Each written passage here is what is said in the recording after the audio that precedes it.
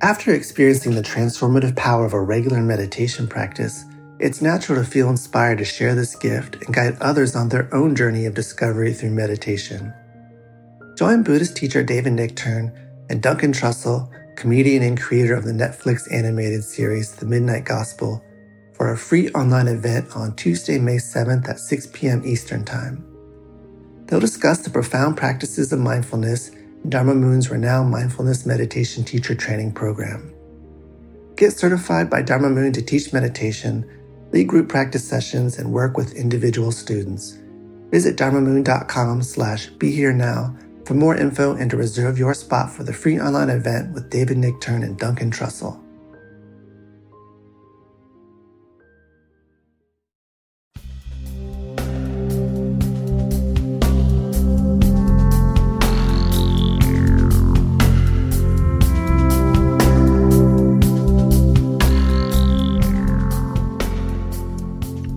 Hi, everyone. It's Raghu with Mind Rolling. We're back, and I'm back with Konda Mason, who is new to the podcast, but won't be for very long.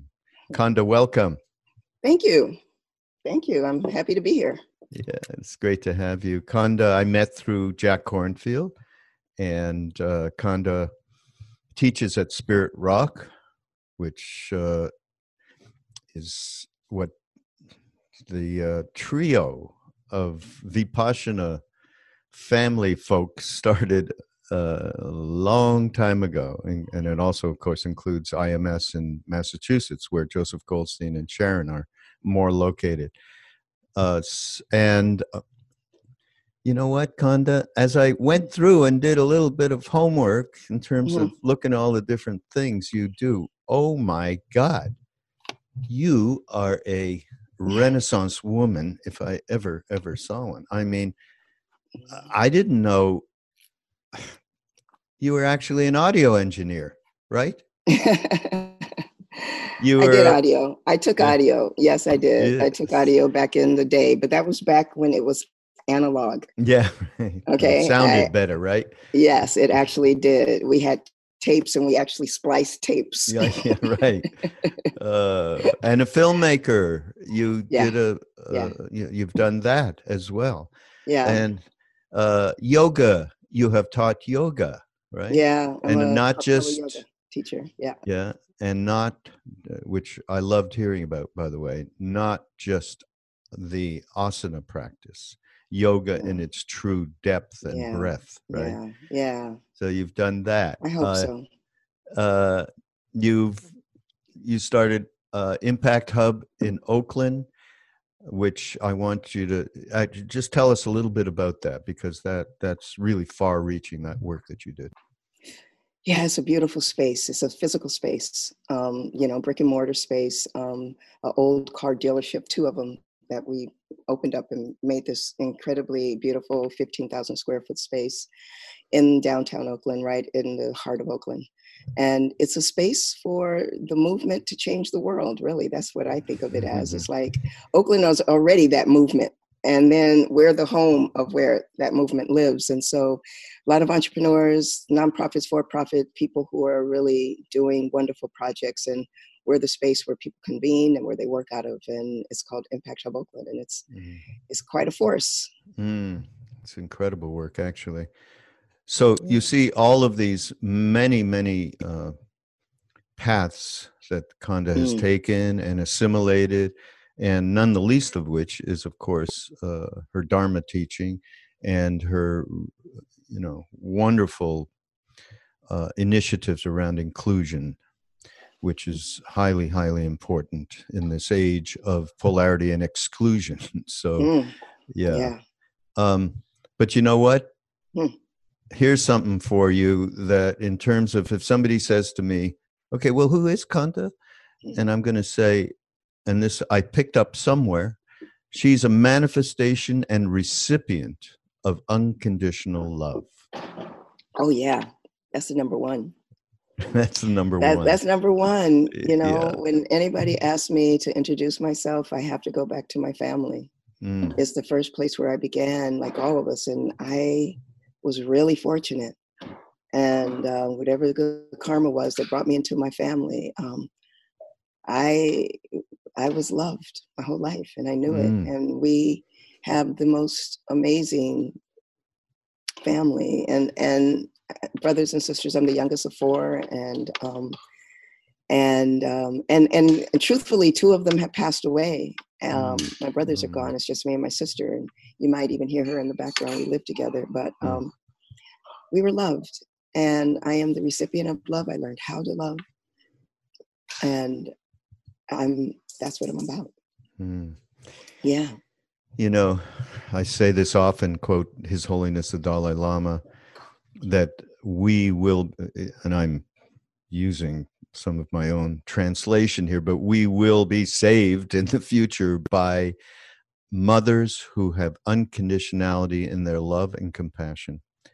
And that is what's going to be passed on. And as that's passed on, that is going to be the basis of a transformation, which needs to happen. So it's, it's interesting. I did a podcast with a man named Aubrey Marcus on his podcast. He's very well known, and he does a lot of different things, including as a fitness company and so on. And he loved Ram Dass, so he wanted to talk to me on his show about his feelings around Ram Dass and Ram Dass's passing and all of it. And at one point, because he asked me about Neem Karoli Baba, our guru, and what that manifestation was like, being around all of that. And then at one point he said, my own, I can't say guru in this life, but leading light for me in this life was my mother, because she gave me unconditional love. And I said, Aubrey, no different. That thing there that you got is absolutely no different than when we were sitting with this being and having that unconditionality just in a pool that we could enter into. There is only one thing going on, Yeah. And now you're the first two people that I've heard in a long time that had this to say about their family. I mean, it's not common. It's rare. I used to not talk about it because I didn't realize that wasn't as common until I got to college, and my roommate hated her mother, and I thought, what? And I couldn't fathom it, right? And I was like, just deep listening to people, and everyone around me had these issues, and I thought, oh my God, I can't even fathom it. So I got quiet about it. I kind of got quiet, and I felt like I was in this little club by myself, and I didn't want to make people feel bad, because it's hard to have mudita around things like that. You know what I mean? Right. And so it was like, and then recently I've started talking about it because I think that it gives people permission, because I got to tell you something. My did not have what she gave us. So it's not like really love begets love, begets love. No, she had a very rough situation. But yet she somehow said, I'm not going to do that. And she passed on, so that all four of us felt like we were the most special person. And all of us felt that way. And we looked and we loved each other. And it's just been like the best family one could ever imagine I come from. And I feel like so I feel like there's hope for any of us that didn't get that, because she didn't get that, but yet she created that. And so we can make choices around that, around what we do at our hearts and how we want to and who we want to be in the world. We think that there's no choice, but and there's trauma and all that. And listen, I give total credence to the trauma. I mean, because the truth of the matter is that I can look at my life with the trauma in it. My family all died. My mother's gone, my father's gone, and my two brothers are gone. Just me and my sister left. And it was hard. It was really hard. Both of my brothers died in my arms. They were my best friends. And I can look at, and they died way too young. My family has this weird kidney disease that killed everybody. And so I can look at that and say, oh my God, look at how horrible my family and everybody died. And yet, that's not the choice that I make. I look at, I'd rather have I always think, do you want to have a short family with a lot of love, but it goes really quickly? or a long time with people that is not so good. And so, I got the short one, and I'm just grateful for it. And even in their dying, and especially in their dying, was a gift in what I learned about my practice. And so it's we all have hope to have love in our hearts. I believe that in spite of everything that has happened to us, or in addition to. So back then, when you were a youngster and growing up, and was it in Oakland? Did you grow up in Oakland? No, I grew up in Southern California in a place where we started in San Bernardino. And I moved out to a little suburb outside of San Bernardino called Rialto, and that's where I grew up. Yeah. So I always ask people that I haven't chatted with on the podcast before, what were the transformation points for you, just in terms of being conscious there is a path, as the Buddha said, there is a path and we can follow it and we can become free. When did all of that sort of get realized in you so that you actually took one foot in front of the other steps? When I think about that question, to me, I don't remember it not being. What I remember is when it went away and then came back. So I believe that, like, as a kid, I was that kid that was in a trance practically, I literally, I've only told people this a couple of times in a Dharma talk, but I was a kid, when I went to bed at night, I would actually turn into little particles and be in the atmosphere, and it was just bigness, and I always was this deep connection, and then I kind of materialized back into my bed, and I never talked about it, but it was this vastness and this connection, and that stopped happening finally, luckily you grow up and you kind of, but I always had this connection of a path. And, we grew up Baptist back in the day, and I loved the church. I loved it. They introduced us to it, and my parents did, and then everybody stopped going but me. It was like, okay, I introduced you, you could do your own thing, and I would just drive myself they gave me the car to drive myself to church when way before I should have been driving, take the back roads, and I loved it. I loved the spirit of it. I loved the music. I was in the choir, and then that changed for me. It wasn't about that religion for me, but I was always connected. And the big thing is that I remember when I disconnected, and that was when, this relative world in 1967, my family moved from our little town in San Bernardino to a little tiny town called Rialto. And we were the third Black family in the whole town in 1967. And it wasn't pretty. It was really hard. And the things that was said to me and the way I was treated, and I lost that. It's like somebody put the lights out, and my lights went out, and I disconnected. And I got to tell you something. It was when I got to Berkeley, where I went to college, when I discovered Kundalini yoga. I went into a Kundalini class. I had never done yoga before. And I go into this Kundalini class, and man, after such a rigorous workout and then laying there in Savasana, I felt that connection again. I felt that vastness that I am. And I got addicted to Kundalini yoga, and I went back and back, and that brought my path back. So, but there were those years that were really dormant. And when racism was really what it was, that separated me from myself. So that's kind of more my story. I feel like I was always on the path. Yeah. Yeah.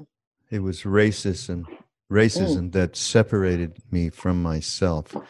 Talk about that. I don't, because that's not, it's hard for people not of color to understand what that is. And that's it's not, it's very, the way it's internalized and what's happening to you inside, Can you just talk about that for a sec?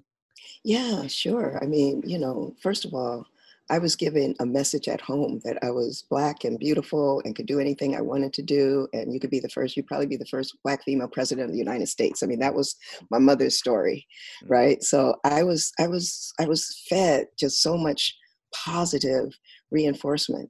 And then I walk into a place that's just the opposite, where the world, and my mother knew that, she was savvy and older and knew that what we were getting fed at home was going to be different than what I was going to be fed in the world.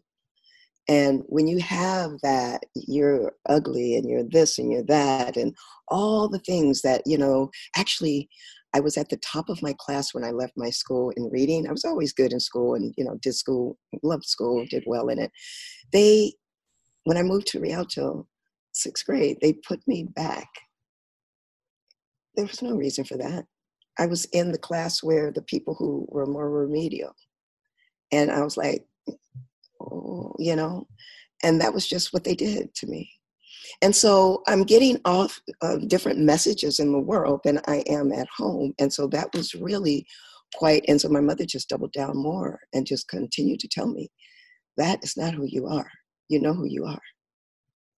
And so the messages in the world are brutal. Racism is brutal. People don't know. I mean, white folks don't really understand what it's like. It's brutal. And I was young and impressionable and started questioning myself at a time when I was really confident. And I started to question myself, and that internalizes that question. Am I good enough? Am I this? I never had that question, am I good enough? People have that question, am I good enough? I could never understand it. How can you have a question, are you good enough? Of course you're good enough. And those questions started in my head. And then, so the self-talk started to undermine me, my own self-talk, taking in what was happening in the external world. And so it took, again, the intensity of another internal practice like Kundalini, which took me to meditation, which took me into those practices where I, again, felt deeply connected by who I really am. And knowing that, the difference between what was out there in the external world and what is really going on in this internal world. And so it was, and so I know the path. I know how challenging it is for folks of color in this world, and young people, particularly when they are when they're given no chance, when their side of the world there's no green spaces, there's nothing but kind of this desolate, kind of environment, and, liquor stores at every corner and that kind of neighborhoods. And you're told that you're nothing and you're not going to be anything. That's the world that we live in. Yeah. And that's why I'm so passionate about being a part of the awakening that we all need to have. Mm. Yeah. As it pertains, and how race has everything to do with it. Yeah. It has everything to do with it in this country. Mm.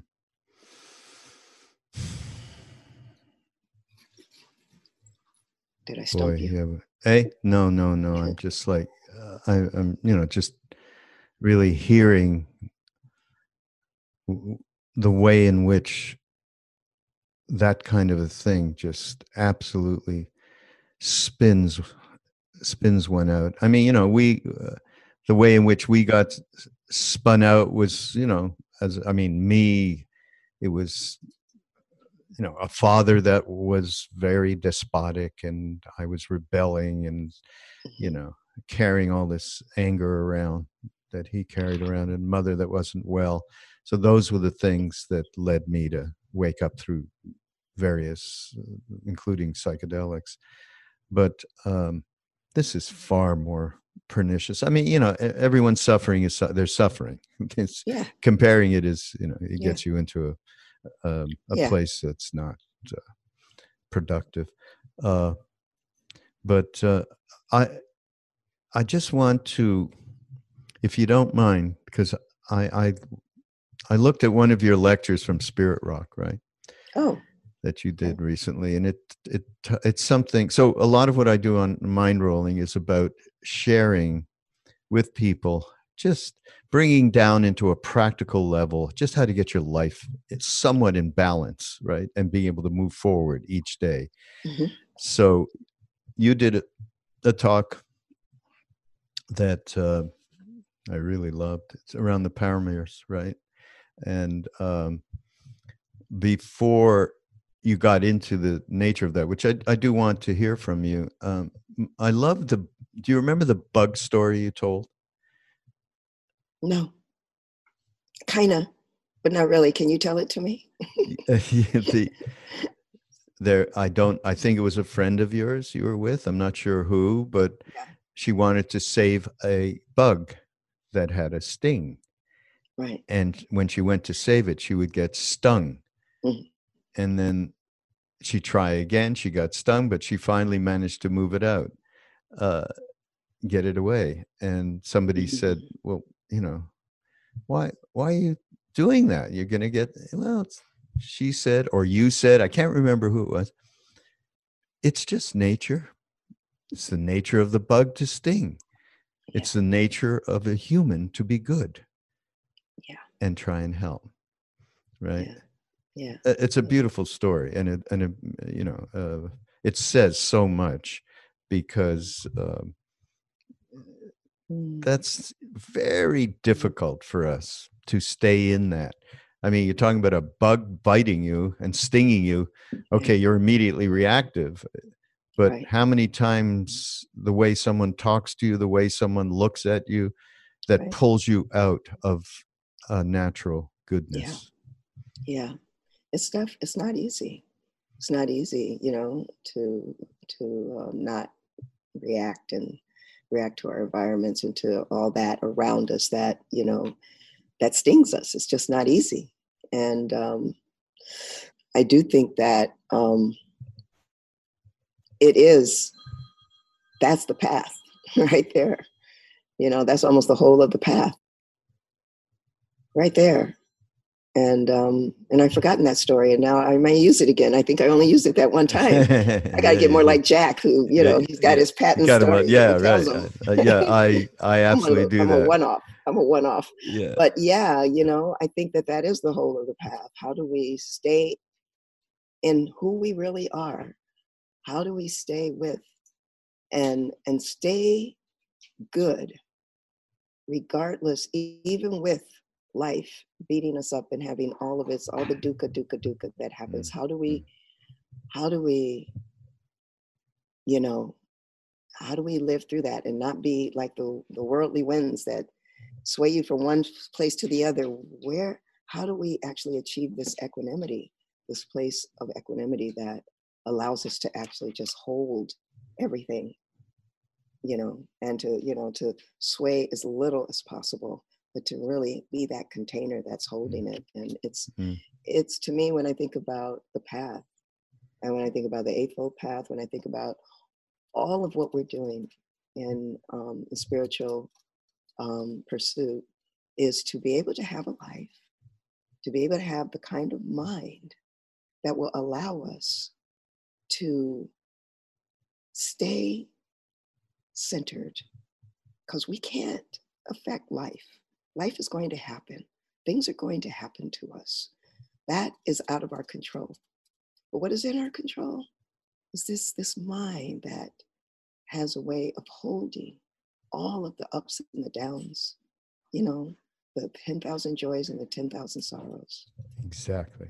Can we hold it in a way so that we can still be, still live in our hearts as much as we can? Yeah. It just reminds me of something we're doing a memorial for Ram Dass when I'm here on Maui. This will probably come out after it, but it will be available to anybody, even if you didn't watch it live. And I started thinking about the most important things that Ram Dass transmitted that I wanted to talk about, and that was one of them. Well, his main thing of it's okay. We're human. You're going to have all of these dark motivations. You're going to have all of these emotional blah blahs go on, and feel like you're being captured by your self-involvement. But you got to just, it's okay. So all through my relationship with him over many years, I remember one time I sat down for lunch with him in Santa Fe. We were on the board of together of the Taos Hanuman ashram that's in Taos. Beautiful temple. The only one of Neem Karoli Baba in America. So there was some divisive stuff going on. And I said, Ram Dass, geez, I wish we should just be family. People, this is not, look at what we've been given. We should all be family. He said to me, that's romantic. That's a romantic thought. But how about just being able to include everything in the circumference of your field, everything, and the divisiveness, the goodness, the positivity and the negativity, and obviously that's best ways. I had 100,000 beautiful visions and 100,000 horrible. So life and death, right? Yeah. It's all part of the soup here, and it's not going to change. Well, one of the things in terms of you talked about was around what makes people whole, and there was a few prescriptions to that. And the first one, so if you can just elaborate a little bit, but the first one was connection with our purpose. Now, purpose can have different meanings related to, one is related to success, but that is not what I believe we're talking about. And then there's, following one's dharma, which is more related to what we came here to really share. So, talk about purpose a little bit. It's important. I just want to back that up and say that working with Greater Good Science Center out of UC Berkeley and Dr. Kelton, who has done amazing work. This is coming from his work about what makes people whole all over the world, no matter where they come from. Yeah. And there were the 4 pillars. We call it the 4 pillars. And it was, we've kind of taken his work and put it into a 4-pillar context and saying that, it's, and purpose was number 1, right? Being on purpose with your life. And so I think that for me, what I can do is talk about my own experience of purpose. My own experience of purpose has been really listening deeply to who I really am and to the voice that I don't think that I'm the only person in the planet that actually gets this deep voice and I think what we do, we shut it down, we shut her down, and we do something else. Purpose, we get so caught up with money that we think that money becomes our purpose. And that is where that's like the wrong turn that we've made when we go towards money as purpose. And yet that's kind of what we've been fed, that if you're not making money, you got to make sure you do make money. But and money is important, don't get me wrong, one's purpose is way deeper than that. And I think that I really, I talk to college students often. I'll go into a course and I'm talking to them, and I'm going to Northwestern actually in a couple of weeks, and we'll be talking to some students there. And they always bring me in to talk to the entrepreneurial courses and things like that. And these little young entrepreneurs are and oftentimes they're told that they should do this and they should do that. And I have the same message. It's like, listen to your gut, just listen to your gut, and your gut is your purpose. It'll be clear if you don't clog it up with all of the distractions that people lay on us that have everything to do with the practicalities of life, so to speak. I have not worked for anybody my whole life but myself. I mean, I'm just that one, and I know there's enough for everybody. And other people, their purpose is working at the post office. And I love that. There's a postal lady that I go to, and she loves her job. She's there with so much love, and she welcomes everybody and blesses everybody. And I say, you know what, you are so on purpose. And it's really lovely to see that. And so there's no, I don't have any kind of leaning towards anything other than to listen to one's heart and to see what one's purpose is. And we feel like, so often we feel like, I don't know why I'm here. I don't know why I'm here. And I think underneath that is, I know why I'm here, but I have another message that says, don't go there, and to do something different. I don't believe you don't know why you're here. Yeah. Well, it's a lot of pressure from so many different forces to say. So much pressure. Yeah. So much pressure. And it's real. And I get it. Yeah. And I get it. And but how do you balance it, at least, Mm-hmm. How do you balance it? I look at somebody in my family who's been at a county job, LA County, her whole life, straight out of college, and just retired after, being 75 years old, 72 years old. And it's like, and just never liked it. Her whole life just went by at the county, and didn't listen. Yeah. So anyway, I just say that I think that because that lights us up. It's like, I asked the question, what makes you come alive? That Robert Thurman, quote, that because the world needs those who are alive. So that question I asked them, what makes you come alive when you don't know what your purpose is? Look at what makes you come alive. And people light up and they can say things that make them come alive, but that's not, a job or whatever it might be. So maybe it's not a job, but make it central in your life somehow. How can you balance it? But doing what makes you come alive is really important. Yeah. That's a great way to put it too. Yeah. Really great. And the other things that you have, this, what makes people whole. So I love that this purpose and connecting with real purpose is at the top. And then you've got some of the things, for as far as I'm concerned, which really support getting there, amongst other things, of course, connection to others. Yeah. Right. That's right. Generosity and compassion. Right.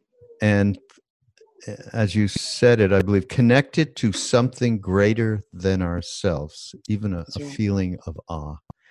The feeling of awe. Yeah. That's right. And it could be the moment of seeing a flower open up. Exactly. Seeing the color purple, as Alice Walker says. When you walk by and see and don't see the color purple, and it's sitting right there in front of you, and how much awe that gives you when you see it. There's something way bigger than all of us, and when we connect to that, it's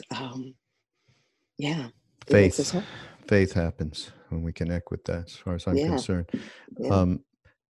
But all of this is also reflective of how important Sangha is. Satsang for the Hindus, same thing, community of like-minded people. And, we always talk about how the Buddha, when he was asked what's the most important refuge, and he said the Sangha. Yeah. The Sangha. And boy, are, we, of course, are finding that out big time. Not that we didn't know it or anything. I mean, Ram Dass has started all of that,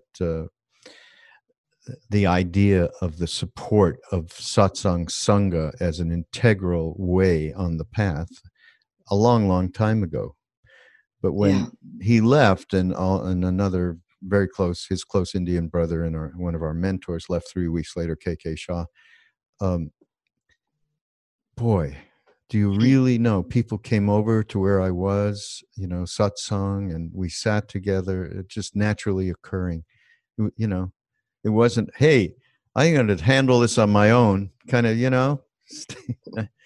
that is not natural. It's not natural, just like our goodness is natural. Yes. And as you say, we are relational. We are relational. And that's how we support each other. That's exactly right. Yeah. That's exactly right. And that's who we really are. And it's it's wonderful when but our message in this country, the rugged individual and, and Yeah. hyper individualism is at the root of our separation. And I'm always talking about going from me to we. This meanness is really lonely, and it's not even true. Yeah. Because we do everything we can to try to make me true, Yeah. when Yeah. we is Yeah. what's true, Yeah. right? Yeah. That's the truth of it. And so Yeah. when we go from me to we and just relax into the we-ness, Yeah. sangha, Yeah. sangha. Yeah. Interestingly that you brought this up. I'm working on a book about just that, from me to we. Are you? With a friend of mine, and we've just been talking about it, using ourselves as examples of how, the development of the habitual patterns and the neurotic tendencies, and how they enliven this great story that we're constantly involved with. Mm, Actually, Krishna Das, it was his little. He prompted me, because he used to talk about in his talks. You wake up in the morning to the movie of me. yeah. You're the star, you're the producer, the director, the writer, and it goes on 24/7. Okay. And then I think of Ram Dass in this movie, Becoming Nobody, that's out there. How he said, when is what I want enough? When is what, I need enough? It's much more interesting to see about helping somebody else than it is to constantly think about yourself all the time, which is, of course, the great thing around service and so on. So I mentioned the 10 paramis, the 10 perfections that come from the Buddha, and I think I just like to run through them. Some of them are really obvious, but maybe we could just get you to explicate a little bit. And now, of course, generosity. We just talked about that, and morality and harmony all makes sense. Then we get to one called renunciation. Okay, now suddenly, as soon as you say renunciation, everyone backs off. Okay, it's either, okay, this is stuff I can't do. This I can't even sit for 5 minutes. Never mind, and do a little renunciation of that self-talk. I can't do that. Never mind, right? So, but that's not what it's about. And it's about letting go of clinging, which you mentioned. And that's the grand recipe, of the Buddha, is around that. Yes. Talk about how do we get people not to react so much about renunciation, because it is a truism. We are doing that. We need to do that. I mean, need is a shit word too, but we really have to embody something that allows us to be able to be comfortable enough and feel safe enough to just let go of the kind, all of the clinging that we do in a moment to moment Yeah. basis. Yeah. That's a good one. I mean, I think that is, like, as we know, that, when we look at the Four Noble Truths, that's at the core of it, right? That's the prescription that the Buddha gave us. That it's the clinging is what causes the dukkha, all of our suffering, and letting go is possible. Peace within ourselves is possible, and gave us a recipe of how to do that. And so the letting go to clinging is at the core of, if we really just go back and back and back to, I'm suffering, something suffering within me. And if I trace it back, there's something that I'm either clinging to or pushing away. And not accepting what is in some way.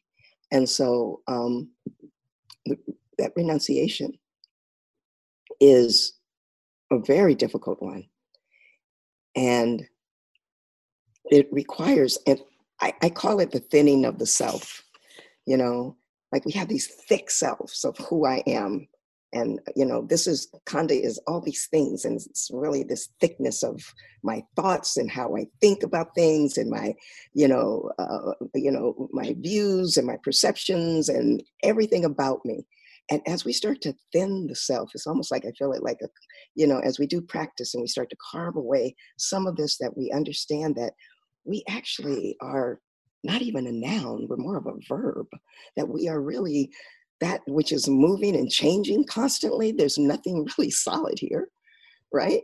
And as we start to understand that there's really nothing so solid here, and we're really more of a verb than we are this noun, and we start thinning the self, and the renunciation of that kind of letting go, really, it's just it is so transformative, and that is how I experience it, as that just thinning and thinning, like taking a layer and another layer and a layer of all this unneeded meanness, you know, my wantingness, my neediness, who I amness.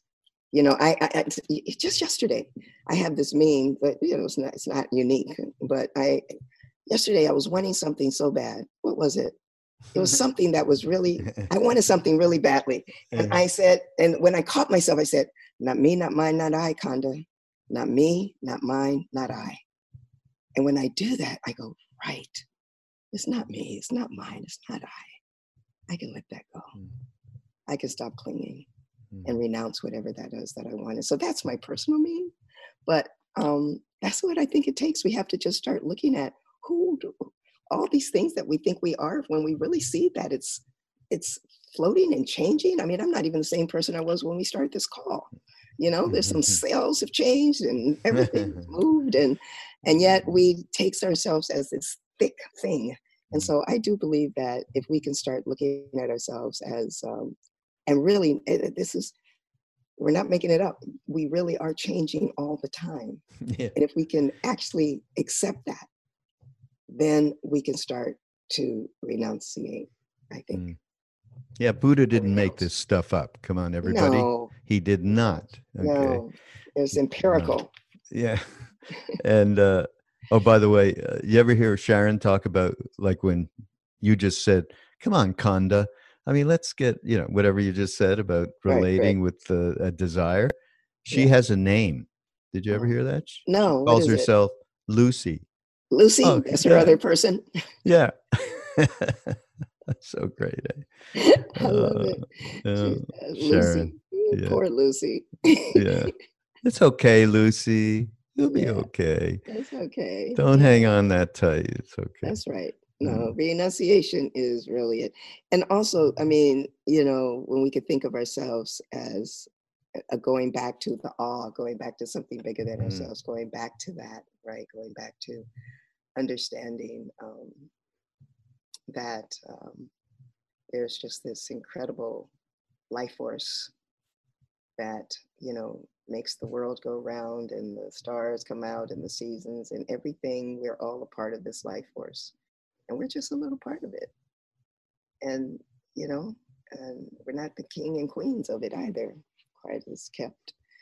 We're not. No. No. Take off your crown, buddy. Yeah.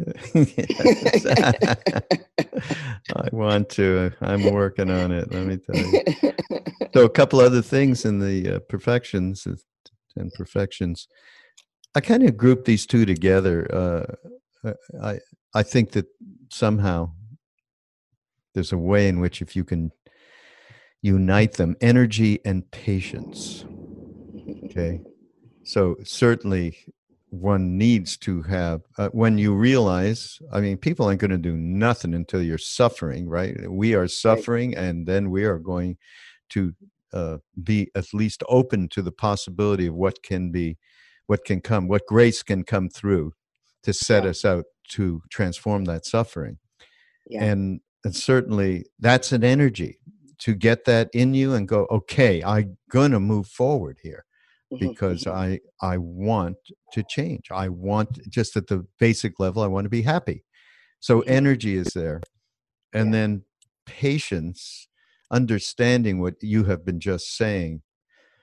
This is not permanent. Everything is changing. I'm not the same as I was when we first started chatting. So this energy and patience, I think that they go together. What do you think? Yeah, I think you just said it brilliantly. Really, you just described it. I think you're right. They do go together. I mean, I don't think I could say it any better than what you said. I should be interviewing you, man. Mike. I'm saying this too because I have I am deficient in patience myself. Yeah. And it is something, there is some clinging I have to some projection of this is how to get stuff done, kind of, the male aggression force. And to think, for me to be able to say to myself, okay, this is not going to be here 2 minutes from now. It's going to be, or 1 second. It's going to be completely different. Is so important to be able to just relax a little bit. So I love the patience idea, although honestly, it's been a difficult path for me. I think most people, it's funny because right now I'm on a WhatsApp group with a group of about, I don't know, there's about 30 of us on this WhatsApp group, all in teacher training, in Dharma teacher training. And everybody on this WhatsApp group right now, it's really fun. And they're saying like, okay, the subject is parames. What are you good at? And what do you need more work on? Really? Which one are you best at? And which one do you need more work on? And I'm telling you, the more work is on patience, almost all of really? Patience has shown up more than any other one. Patience. Wow. Okay, that made me feel better. Yeah. We're in it together then. We're in it together. I mean, we live in a society that is just go, go, go, go, go. And, again, we're trained in this way. And my mom was famous for saying, this too shall pass. This too shall pass. And this too shall pass. Yeah. And then we have another couple that I think go together quite well: truthfulness and loving kindness, which reflects, of course, how Neem Karoli Baba said to Ramdas, tell the truth and love everyone. He said, I can't do that because I do not love everyone. And of course, Maharaji was coming from the one, not the little guy that can't do this stuff, coming from the place who we truly are. But that is being able to tell the truth and love and enact loving kindness in the same moment. In your own experience, how have you managed to traverse that path? Well, I think when I think of truthfulness, I think of the two truths. In our tradition, there's the truths, which is there's the universal and there's the relative world. We live in the universal and we live in the relative. And they both are true and equally true. And we tend to think that, we like to think at times that the universal is really who we are. We're one, we're just one. And what that does is gets rid of the other truth of the relative, because the relative can be very hard to deal with, right? And so oftentimes also what we'll do is that we will use the relative as, the universal truth as a way of answering the relative. But, all these terrible things may be happening to people, but we're all one. And that is what I call spiritual bypass, right? And so I think that there are the two truths. And when I think of truthfulness and what I think that the Buddha is referring to, it's the truths, that they both live in each other. That within the relative, the universal lives within the relative, and the relative lives within the universal. And so it's almost like the yin and yang. There's a piece of each one inside. And so that is really the truth of existence. It is this relative world. There's this computer that I am on right now, and you're there, and I'm here, and all these things are happening. And then there's this universal aspect of all life. And so I think that when we bring loving kindness into both truths, the relative and the universal, that's when our hearts open. When we're able to do that, then I think we don't have to do the bypass, and we're able to live in the truth of the relative, which is difficult. It's difficult. Not all the time, but it is difficult a lot.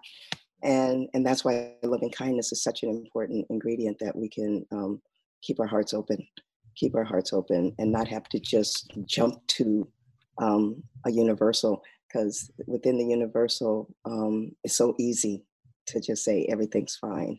And, and it's not always like that. Yeah. And it goes back to, again, being able to embrace both the 100,000 beautiful visions and the Yep. 100,000 horrible ones. And Yep. Yeah. Yep. That's right. The other one that I want to discuss a little bit, it's the last one, is equanimity. Ability to hold it all without judgment, with balance, right? Yeah, I love equanimity. Yeah, I mean, boy, oh boy, oh boy. I mean, I don't know if it's what's been happening this last 6 weeks with all of the loss and so on. I had health issues as well. I've had a tough time, as you know, because I completely messed up twice our get together. Right? I wasn't going to say anything about that. I wasn't going to tell anybody. Right. What can I do? Whatever. Yeah. But here we are. I think there's a certain level of sensitivity that happens with suffering that gets you deeper and deeper and much more aware of all of your motivations and all of the clinging and all of the attachment to me-ness, me land.